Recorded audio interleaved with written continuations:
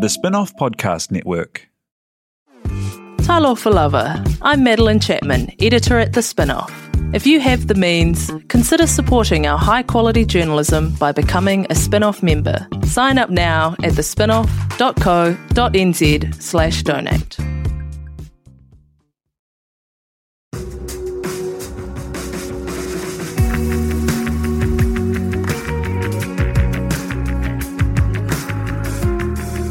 You're listening to Business is Boring, a podcast that reckons it's anything but. Business is Boring is brought to you by SparkLab, offering inspiration and practical advice to help businesses find their edge. To hear more about SparkLab, including details about the latest events, workshops, and business tools, visit sparklab.co.nz. And now, here's your host, Simon Pound. Kia ora koutou katoa, and welcome to Business is Boring. You might have seen a new soda popping up around town, one in striking black and white with a smiley face and the name Good Shit. It's the world's first pre- and probiotic soda, something you can drink that's yum and good for your microbiome, and so good for your whole system. Named Good Shit as a nod to all of this, and a pretty unique take on the category. It comes from a couple who are also behind some other famous brands as distributors of Tony's Chocolate, Seedlip Non-Alcoholic Spirits, and McClure's Pickles. Bex Coe and Nick Brown come to the business from backgrounds managing Shapeshifter and launching hot sauces. And to talk the journey and all that good shit, Bex and Nick, nice to see you two. Kia ora. Thanks for having us. Hey, so tell me about your backgrounds. As so many people will know the products that you represent and that you're building, but might not know your stories into the business.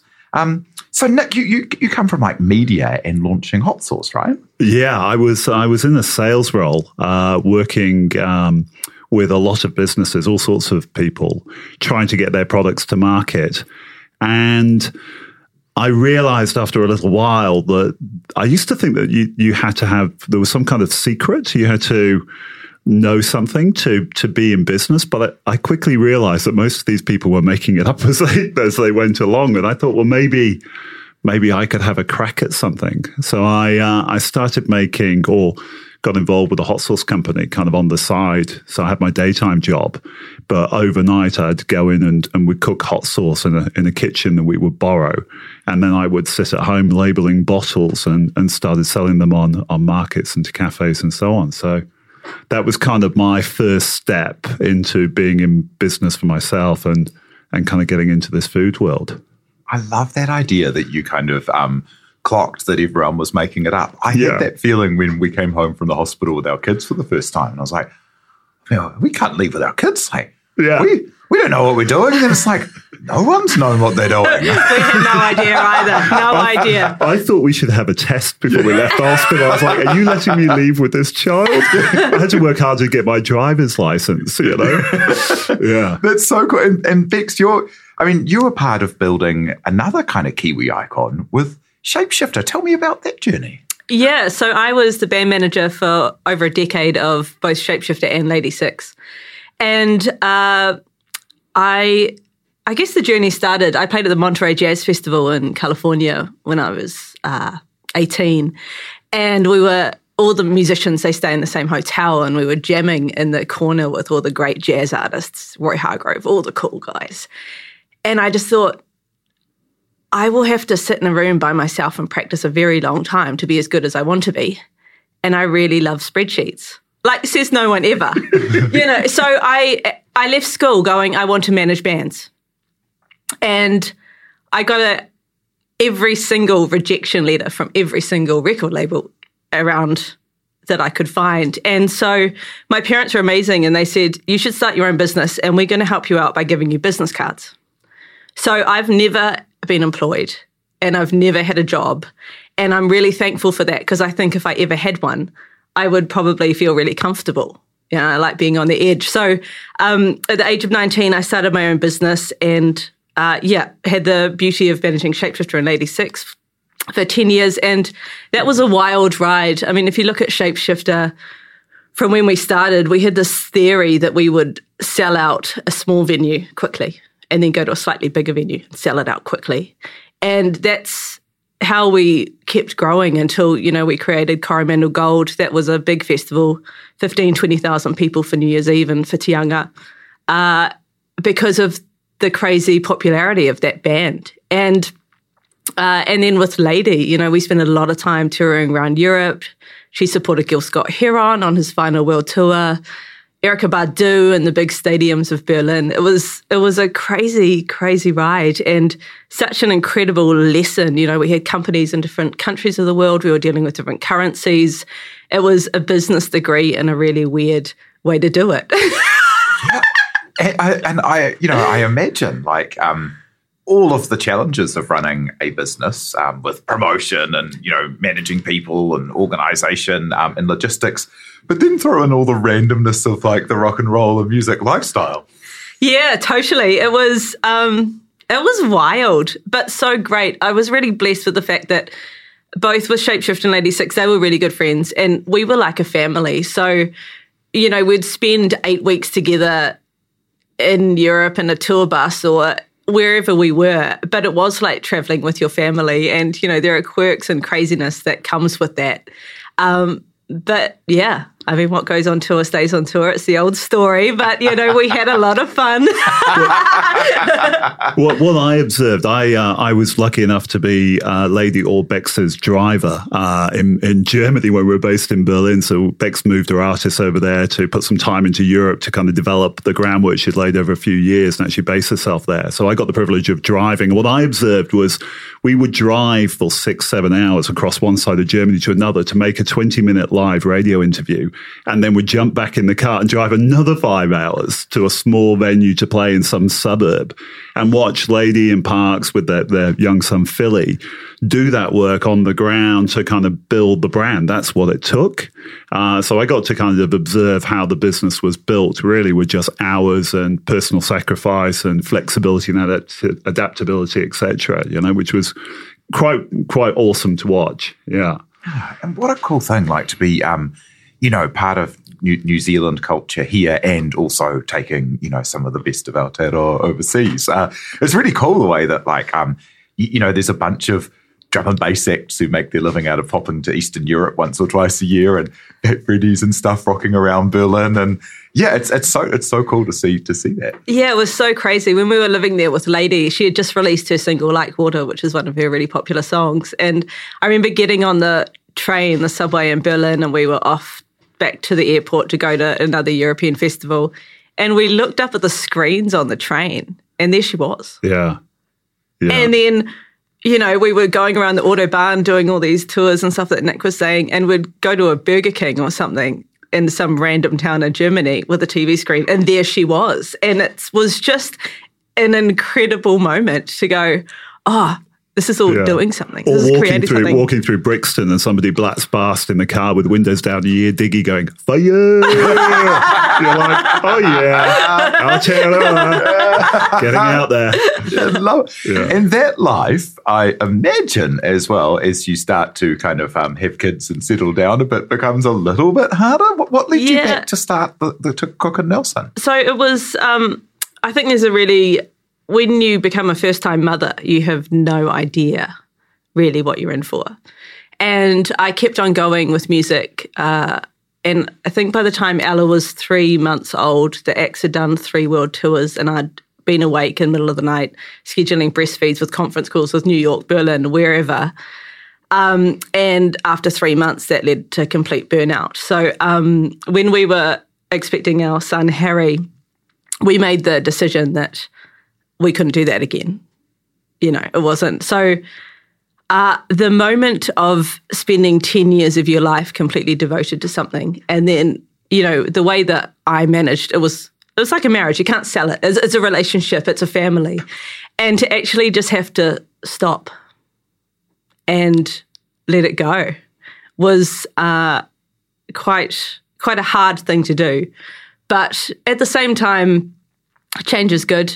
It was good for the acts to have change. It was good for us to do something different. And, you come to a point where you have to put your family first and figure out how you want to parent. And we really wanted to parent in a way that we're always around for our children. I didn't want to be away for 8 weeks, back for a month, away for 8 weeks, back for a month, So, I just had to walk away. But again, they're family, so we see them all the time. It's just a different, Yeah, and then into building a new thing, which, after having, and I imagine there's so much identity and everything caught up in that as well, and then having to having spent 10 years building and being part of the growth journey of these things, and then starting afresh.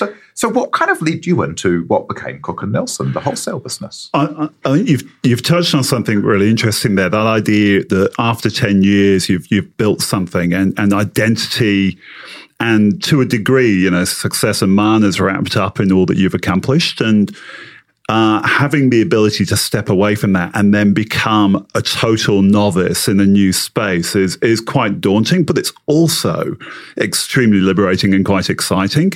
So we started Cook & Nelson really from a very simple position, and that was we were selling a bit of hot sauce into supermarkets.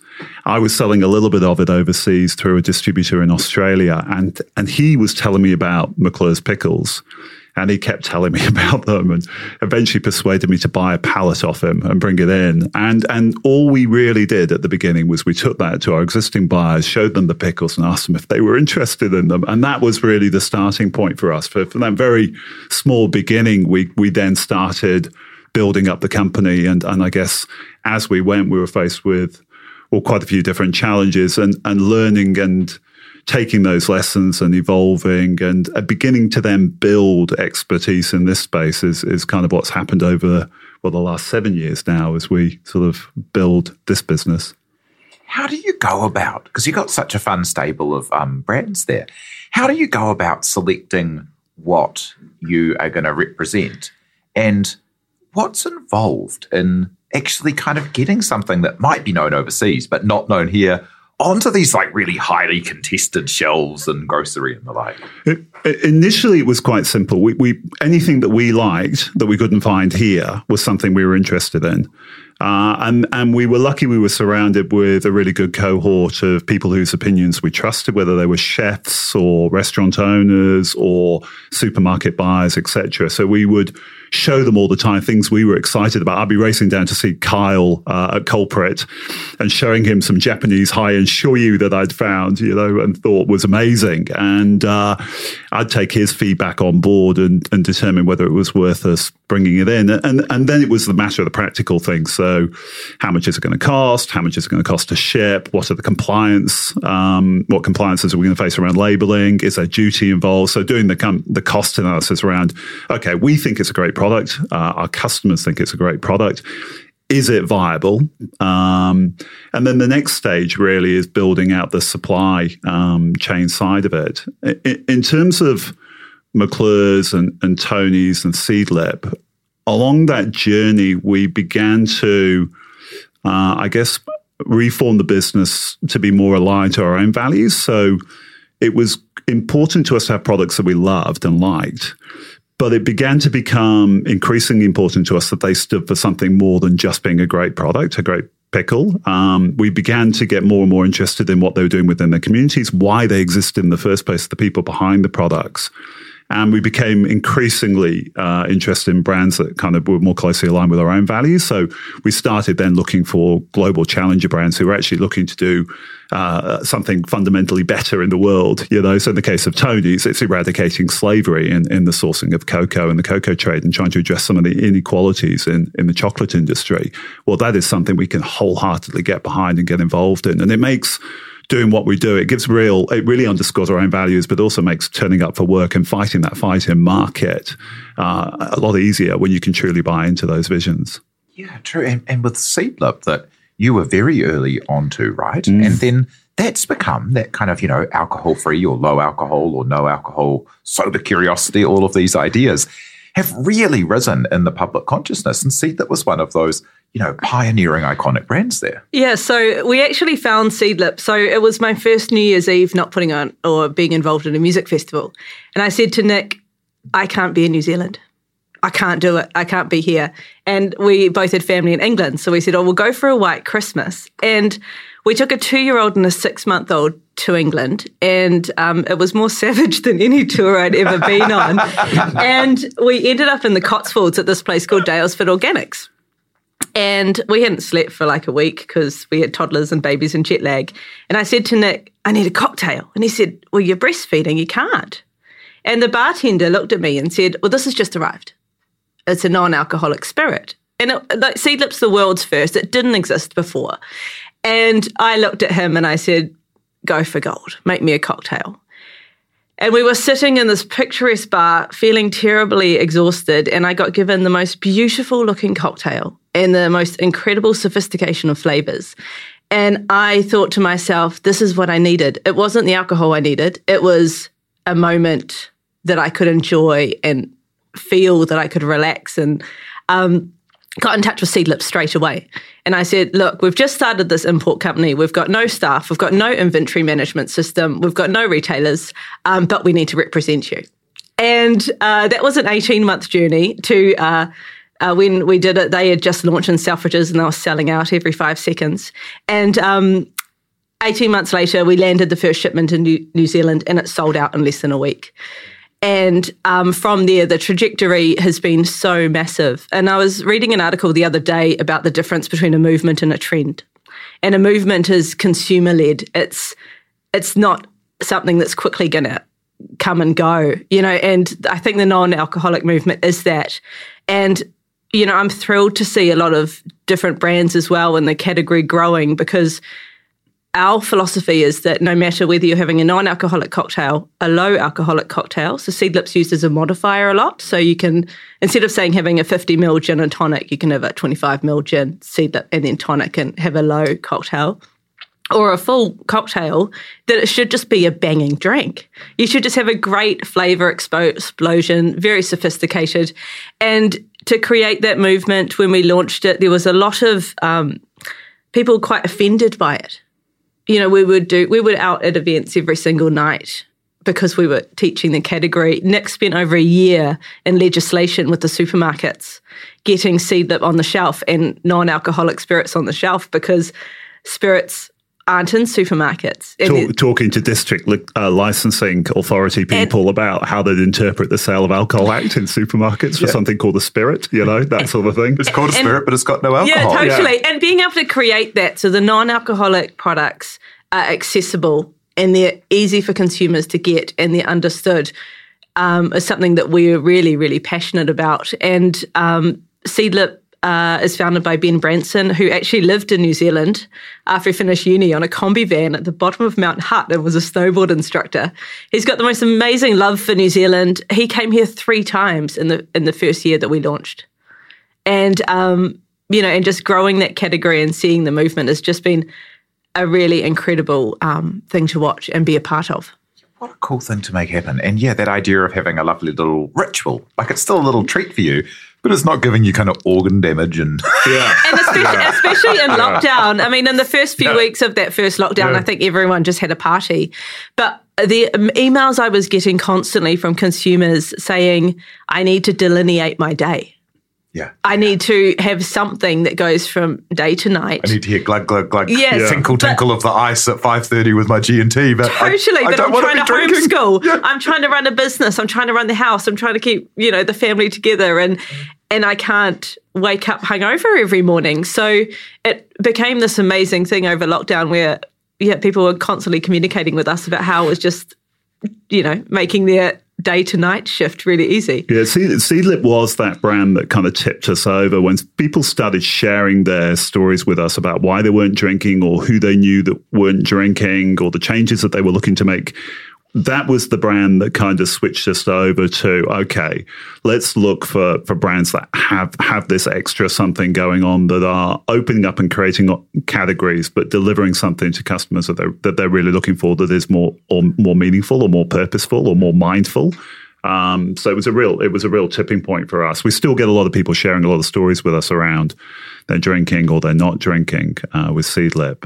It becomes a lot more rewarding. You must have heard a lot of them. And just one last thought before we jump out of this part would be about how you go about building brands that, are from overseas in many cases. and making them part of the local culture? Because a lot of people would have interacted with your Toasty takeover. Yeah. I think I only know music and I've never known anything else. So I treat a brand as an artist. I treat us as a record label. And Nick and I work, we work really hard on the marketing, because to make a band work in culture, there's certain things you've got to do. You've got to take it on tour. You've got to get it into establishments that people know and they love. And so we really have the philosophy when we release a brand, I release it like a band and get it into, the tapestry of the New Zealand culture. So Nick and I were standing in the kitchen one day and we said, let's make a toasty for lunch. We really feel like a toasty with pickles in it. Then we had this great idea that if we wanted a toasty with pickles in it... Who wouldn't? They taste amazing on a cheese toasty. Super budget, Thick white bread, a bit of cheese, few pickles. And we created the Great New Zealand Toasty Takeover. And the reason we created the Great New Zealand Toasty Takeover is we were seeing a lot of our eateries over winter. Not as many people going into them, for people just staying home and things like that. And we were like, what can we do to drive consumers into hospitality outlets over winter? So we thought, we're toasted sandwich competition has got to be the best. Yeah, that's about the size of it. We went to a few of them first and went, hey, we've got this idea. Would you be keen on serving up toasties? And they're like, we make a toasty anyway. We're like, great, okay. Well, let's judge whether yours is better than theirs one down the road, because they say theirs is the best. So we stirred the pot a little, and that was really the birth of it. And then this year we did 143,000 toasties. Over 200 eateries. Yeah, over a 10-week period. So that's a lot of toasted sandwiches. It's a fun promotion to be involved in, because it delivers so much to the participating venues that are part of it, because so many Kiwis get to go in there and enjoy a toasty. And we get to see the impact on those people that win. So those chefs or those eateries that get involved and get crowned as making the best toasty in the country have huge upsides, both personally for the chefs behind it, but also for the businesses. And that's enormously rewarding for us to be a part of. It's a lot of fun, and it's a lot of toasties. Awesome. And we'll be back after the break to talk about growing the company and deciding to do some good shit in the drink space.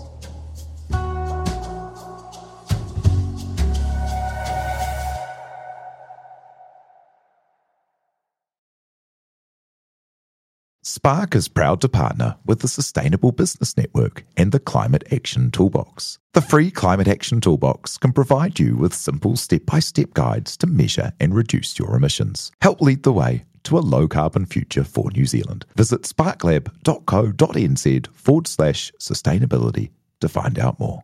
Raising capital or taking your business to the world? Investment Fix has the lowdown on everything you need to make it happen. This season, we're exploring the US market, the opportunities it offers, what it takes to grow a business there, and the best way to approach investors. Join some of the superstars of the investment and business world as they share advice from their time in the US so you can make your mahi count in this massive market. The Investment Fix podcast, brought to you by Invest New Zealand. Tune in today.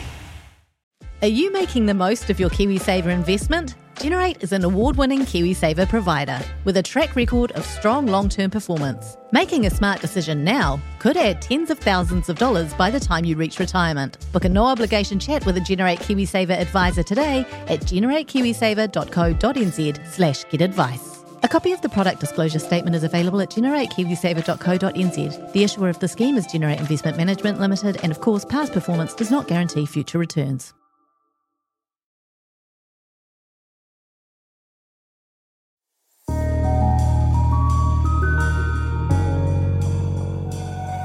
And welcome back to Business is Boring. So you had experience in brands and distribution, and I love that idea of treating a brand like a band. What led you, though, to get into the kind of different world of making your own drink? We reached a point, I think, where we realised that with the brands that we'd worked with, that we had learned quite a bit. When we're building that brand in market, we spend a lot of time talking to the founders and the people involved in those businesses to understand what they have done on the ground in their home market. So we're better prepared to I guess, for the journey we're going to go on here in New Zealand when we launched the product. And I guess it was inevitable that at some point we would say to ourselves, okay, having worked with these global challenger brands, what can we do? At the time when those thoughts started happening, we were also acutely aware of how vulnerable we were and are being an import company. So we're very tethered, obviously, to the strength of the Kiwi dollar. We saw freight increases going up dramatically. So it's been a challenge to be solely dependent upon import. So having a thought to what we could do to balance that risk and think about export, again, was, I guess, a natural journey to kind of reach that thought. They're heavy jars of pickles. Yeah, they're real heavy. They are, and that is an issue. You can run to 39,000 pounds in a truck out of Detroit, where they come from, and that's 17.1 pallets, which means we ship a lot of air. Which, it is a challenge. So. At the same time, I think the other thing that Bex touched on when we talked about Seedlip is that we really developed that category. We created that category, which created opportunity for competition. We don't really view them as competition. I think it's a healthy thing. The same's happened with pickles, the same to a different degree with chocolate, or more with the shift towards more ethical chocolate.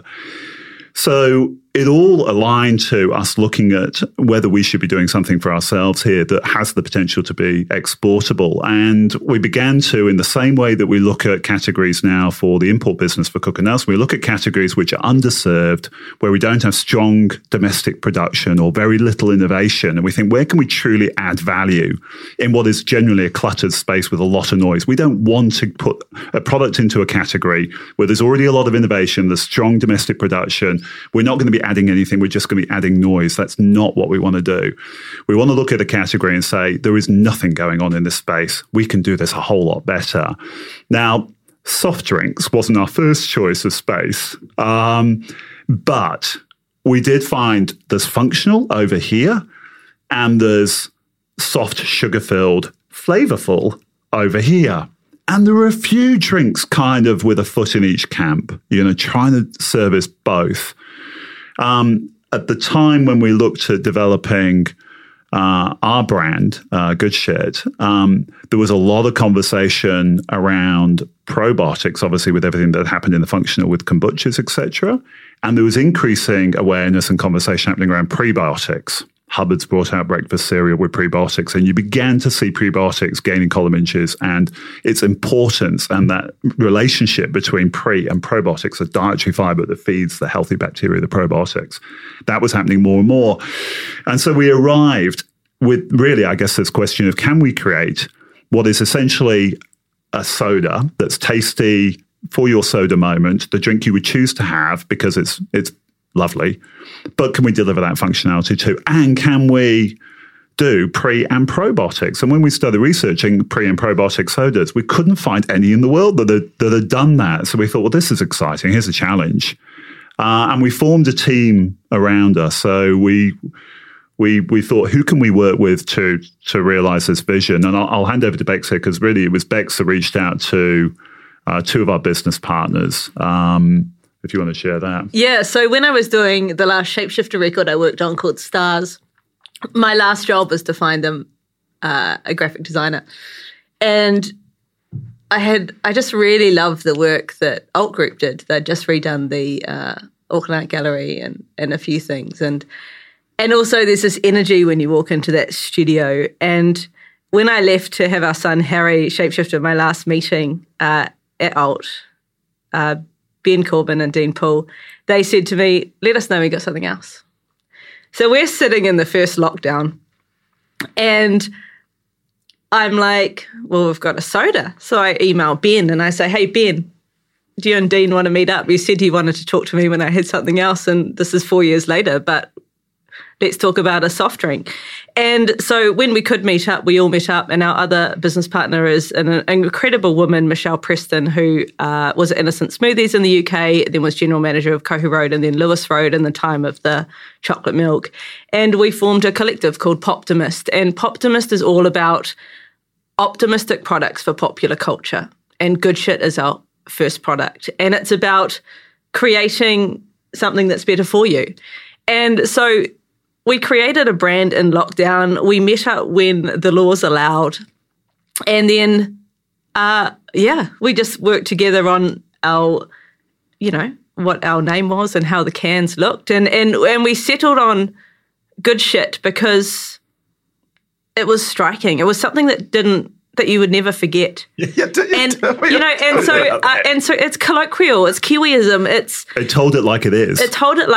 Yeah. And it's not there. We haven't used the word to offend. Nick worked really closely with the Advertising Standards Authority and people like that, just so we could make sure that gauge how offensive or how offended people might be by our choice of positioning. And to, the gut and the growth of understanding about the microbiome and how to kind of care for your gut is growing, much like kind of a sober curious movement, I guess. And there's, you can kind of look at people and go, well, there's billions of bacteria and one consciousness. Who's really in charge? Yeah, we're basically a housing estate, aren't we? For a host of living bacteria. And as a decent landlord, we have a responsibility for their upkeep and their health and well-being. We take that very seriously. But also, we know that a lot of people aren't drinking, or they're just choosing on a Monday to Thursday not to drink, or they want a damn good mixer. But we wanted to create a drink where you could walk into a party and hold it and feel inclusive. Or you could be on a yoga mat and feel inclusive. Or you could just, drink it as a normal soft drink. We wanted to create a brand that had attitude and was exciting and made people want to be a part of it. And did you, like lots of, big ideas, did you feel nervous before it? Because I guess there's a real kind of, to link it to, good shit and kind of booze and being regular and stuff. Is there a nervousness in there? Very definitely. I mean, for us, we were, in order to achieve volume here, we had to have the support of the supermarkets. We couldn't drive sufficient volume to make it a viable business without their support. And we were really fortunate in the early development of the product, but also in the brand treatment, that we had that support at the very early stage. So before we launched, before we even had the brand down, we had engaged with the buyers, both at Progressive, at Countdown, and also over at Foodstuffs. And with their support and with our long-time supporters, the likes of Farrow, etc., we were fortunate that we had the confidence to be able to move forward. But when we first sat around the table and went, okay, we are settling on Good Shit here, I did have a sense of how much work I had ahead of me in dealing with compliance and everything else, and obviously with a view to export. I mean, it may well be that this brand cannot exist in its exact format in some particular markets, but I think I like the challenge. The key to it is, though, as Beck said, we're not trying to be offensive. The point is about having a light and irreverent touch that encourages conversation around gut health and wellness. And it's about the functionality, as we say, good shit in, good shit out. I mean, it's that simple. And if you're not nervous and if you're really comfortable, you're not on the edge. And if we've created the world's first product, that's innovation. And if we settled on a name and in a can that wasn't irreverent, it wasn't interesting, it wasn't different, it didn't stand out, those white cans in the fridge, they pop, then we would be doing the product a disservice and ourselves, because we like to do things a bit differently. Yeah, well, I love it. And I love the idea that you want to give yourself a little, soft drink as a treat. But the worst thing you can do for your gut is to chuck a whole lot, 6 tablespoons of sugar in there, or teaspoons of sugar in there, like a normal thing. You're leaving like a trail of disaster through your body with this acid.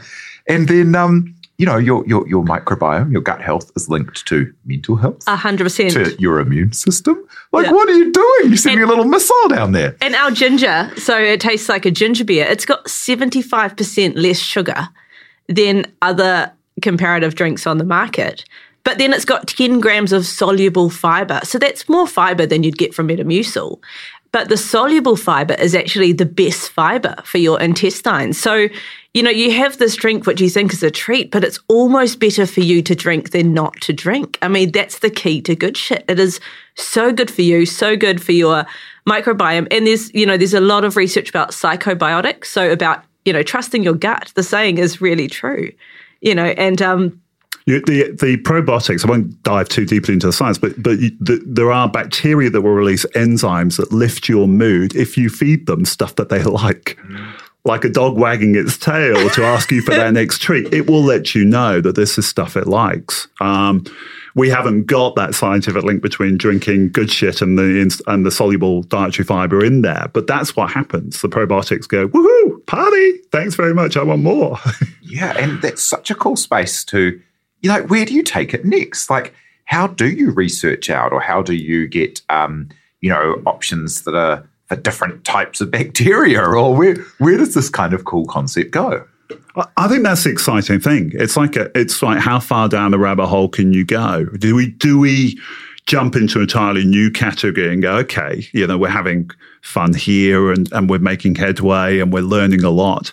What can we do in this space? And go back to the basics of what we do with categories anyway, and say, well, where is there no innovation? Where should there be innovation? Where's the exciting challenge? And I think it kind of comes down to us and why we're in this ultimately, and for our partners Michelle and Ben and Dean. It's what excites us and what are we looking for.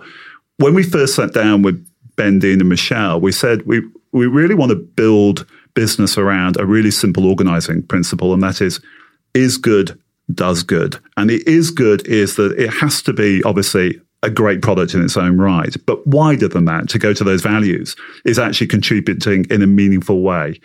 And then the does good is what we can do as a business within our community and around us, because that's why we get up in the morning. That's what drives us. And where are the rewards otherwise in business? For us, it's certainly not about security. It's not yet about a paycheck. It's about honoring our values and about challenging ourselves and then being equal to those challenges. That's why we're in this. So it's a very roundabout way of not answering your question as to what's next. We don't know. I guess we don't know, how far, whether we pursue the gut health relationship and look for other ways we can connect with that and drive that conversation, or whether we just look somewhere else entirely and dive into that. We've just released our latest flavour, Tropical. So that's basically summer in a can. It's mango and passion fruit. And for us at Poptimus, we really feel like this is good shit's first summer, because last summer we just got out of lockdown and then there was another lockdown and we were trying to get into supermarkets and buyers were on the floor and on the checkouts because there wasn't enough staff. So we're really excited about focusing on this summer in New Zealand. And then next year, we've got a lot of export opportunities, so we're just working through what country we're going to start at. Yeah, awesome. And I mean, I love the idea of, one day being able to spit in a cup or something and then you send it off and then someone sends you back whatever's right to feed your gut. I think, that could be an idea. I'm write that one down. There's just so much to know, to learn about this evolving space. I spoke to a guy from the Insides company, Garth Sutherland, who's fantastic, and he said that the more he learns about the gut, the more he thinks of himself like a gardener, where, if he does something that isn't good for his gut, he then goes, oh boy, I'd better put some seaweed and some compost down. I really better look after it for a bit.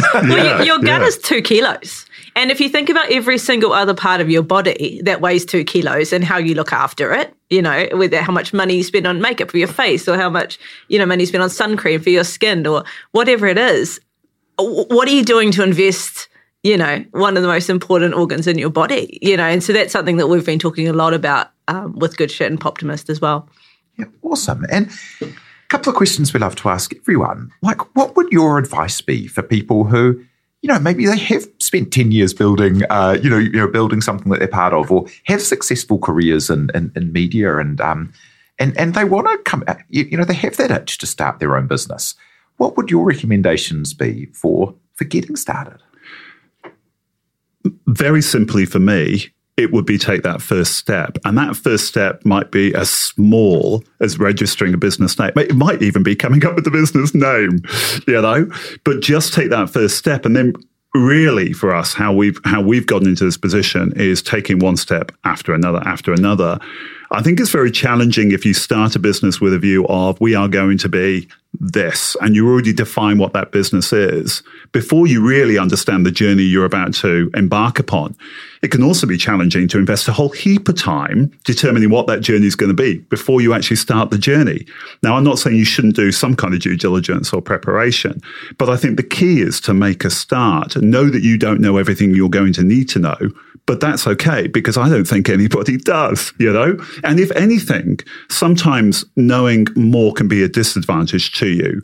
I don't know. Do I know? I don't know necessarily whether we would have started Good Shit if we knew everything that we knew now. Maybe we would have, maybe we wouldn't have. But sometimes, you know, going into a highly contested category, which is ruthless. With French contracts. You know, with contracts that preclude you and block you from getting in there. You know, there's a hell of a challenge ahead of us, but we're in now and we're up for it. But I guess the point is that you aren't going to know everything you need to know. And so taking that first step, no matter how small, is really the single most important thing you can do for a business, ultimately. And I think then the other part of it is understanding where reward comes for you personally. For me, it's about the challenge of every day. So when we have a problem, I think it is being equal to that challenge, being able to identify that challenge and being able to determine what the most appropriate response is, and then emerging the other side with greater knowledge, with a stronger business, having made the right decision or the wrong decision, but having the ability to reflect on that and evolving. So for me, the reward is in the day, and it's in the moment, and it's in the challenges we're facing. It's not in tomorrow. It's not in some kind of sellout. It's not when we hit, 500,000 toasties in the toasty competition, or when we finally export Good Shit into our first export market. Those are moments to celebrate along the way. But there is no end destination for success for me. So it's understanding where value and reward comes for you personally, and making sure you find that in your journey, in the moment, in the day. That's awesome. That must help keep you sane. And how about you? Yeah, I mean, as I said, I've never had a job. So I just think you should just do it, because you live once, and why not have a great time and do what you want to do? So I'm all for it. Get started. Yeah, awesome. As a final thought, what will success be for you two and for the company? That's a really interesting question. I read a biography of John Coltrane once, arguably the world's best saxophone player, and he never thought any of his solos were any good. And that drive was what kept him going to be better and better and better, to create the greatness that he was. And I feel that very much in business. I don't know if I ever will feel like I'm successful, because I will always know I've got another mountain to climb. And that's what I love about being in business. So success for me is challenges, having a team around. Our team is so important. We have a team around us with both Cook and Nelson and Poptimist, which are just such incredible people who are so great at what they do, and we are so fortunate for that. So success personally is just working with incredible people on incredible products and just continuing the challenge. I think I'd say that we are successful now because we are living the lives that we want to live. When Bex talked right at the beginning about having a business or a way of working that enabled us to put the time into those areas of our life that we want to. So family, us as a couple working together, our business and our relationships within business with the people that work with us directly, or else one of our suppliers or one of our customers. Success is in every day. There isn't a sort of position that I think I'll get to where I go, you know what, I've absolutely nailed it. Just as Beck says, it's a constant journey. So I find success if I'm living every day the way I want to be living it. And at the moment, I'd have to say that's generally true, which isn't to say that there aren't challenges, frustrations, and problems. There constantly are. But I really quite enjoy that. Yeah, so there you go. Hey, well, thanks so much for joining us. Looking forward to seeing where you take Good Shit next. And thanks so much for being here. That's Bex Cohey and Nick Brown. Thanks for having us. So thank you to Bex and Nick. Thank you to you for listening, and for everyone who helps make this happen, like our producer, Te Aihe Butler. Do follow Business is Boring wherever you get your podcasts, and be sure to rate and leave a review if you like what we do. E no hora. From the Spin-Off Podcast Network, that was Business is Boring, brought to you by SparkLab. Make sure you're following Business is Boring wherever you get your podcasts. And for more information on SparkLab, visit sparklab.co.nz.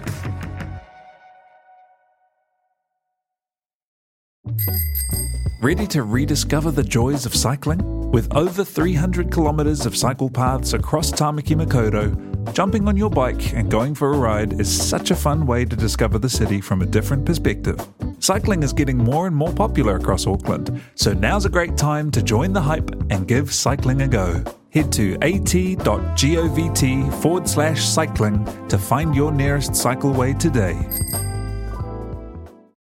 The Spin-off Podcast Network.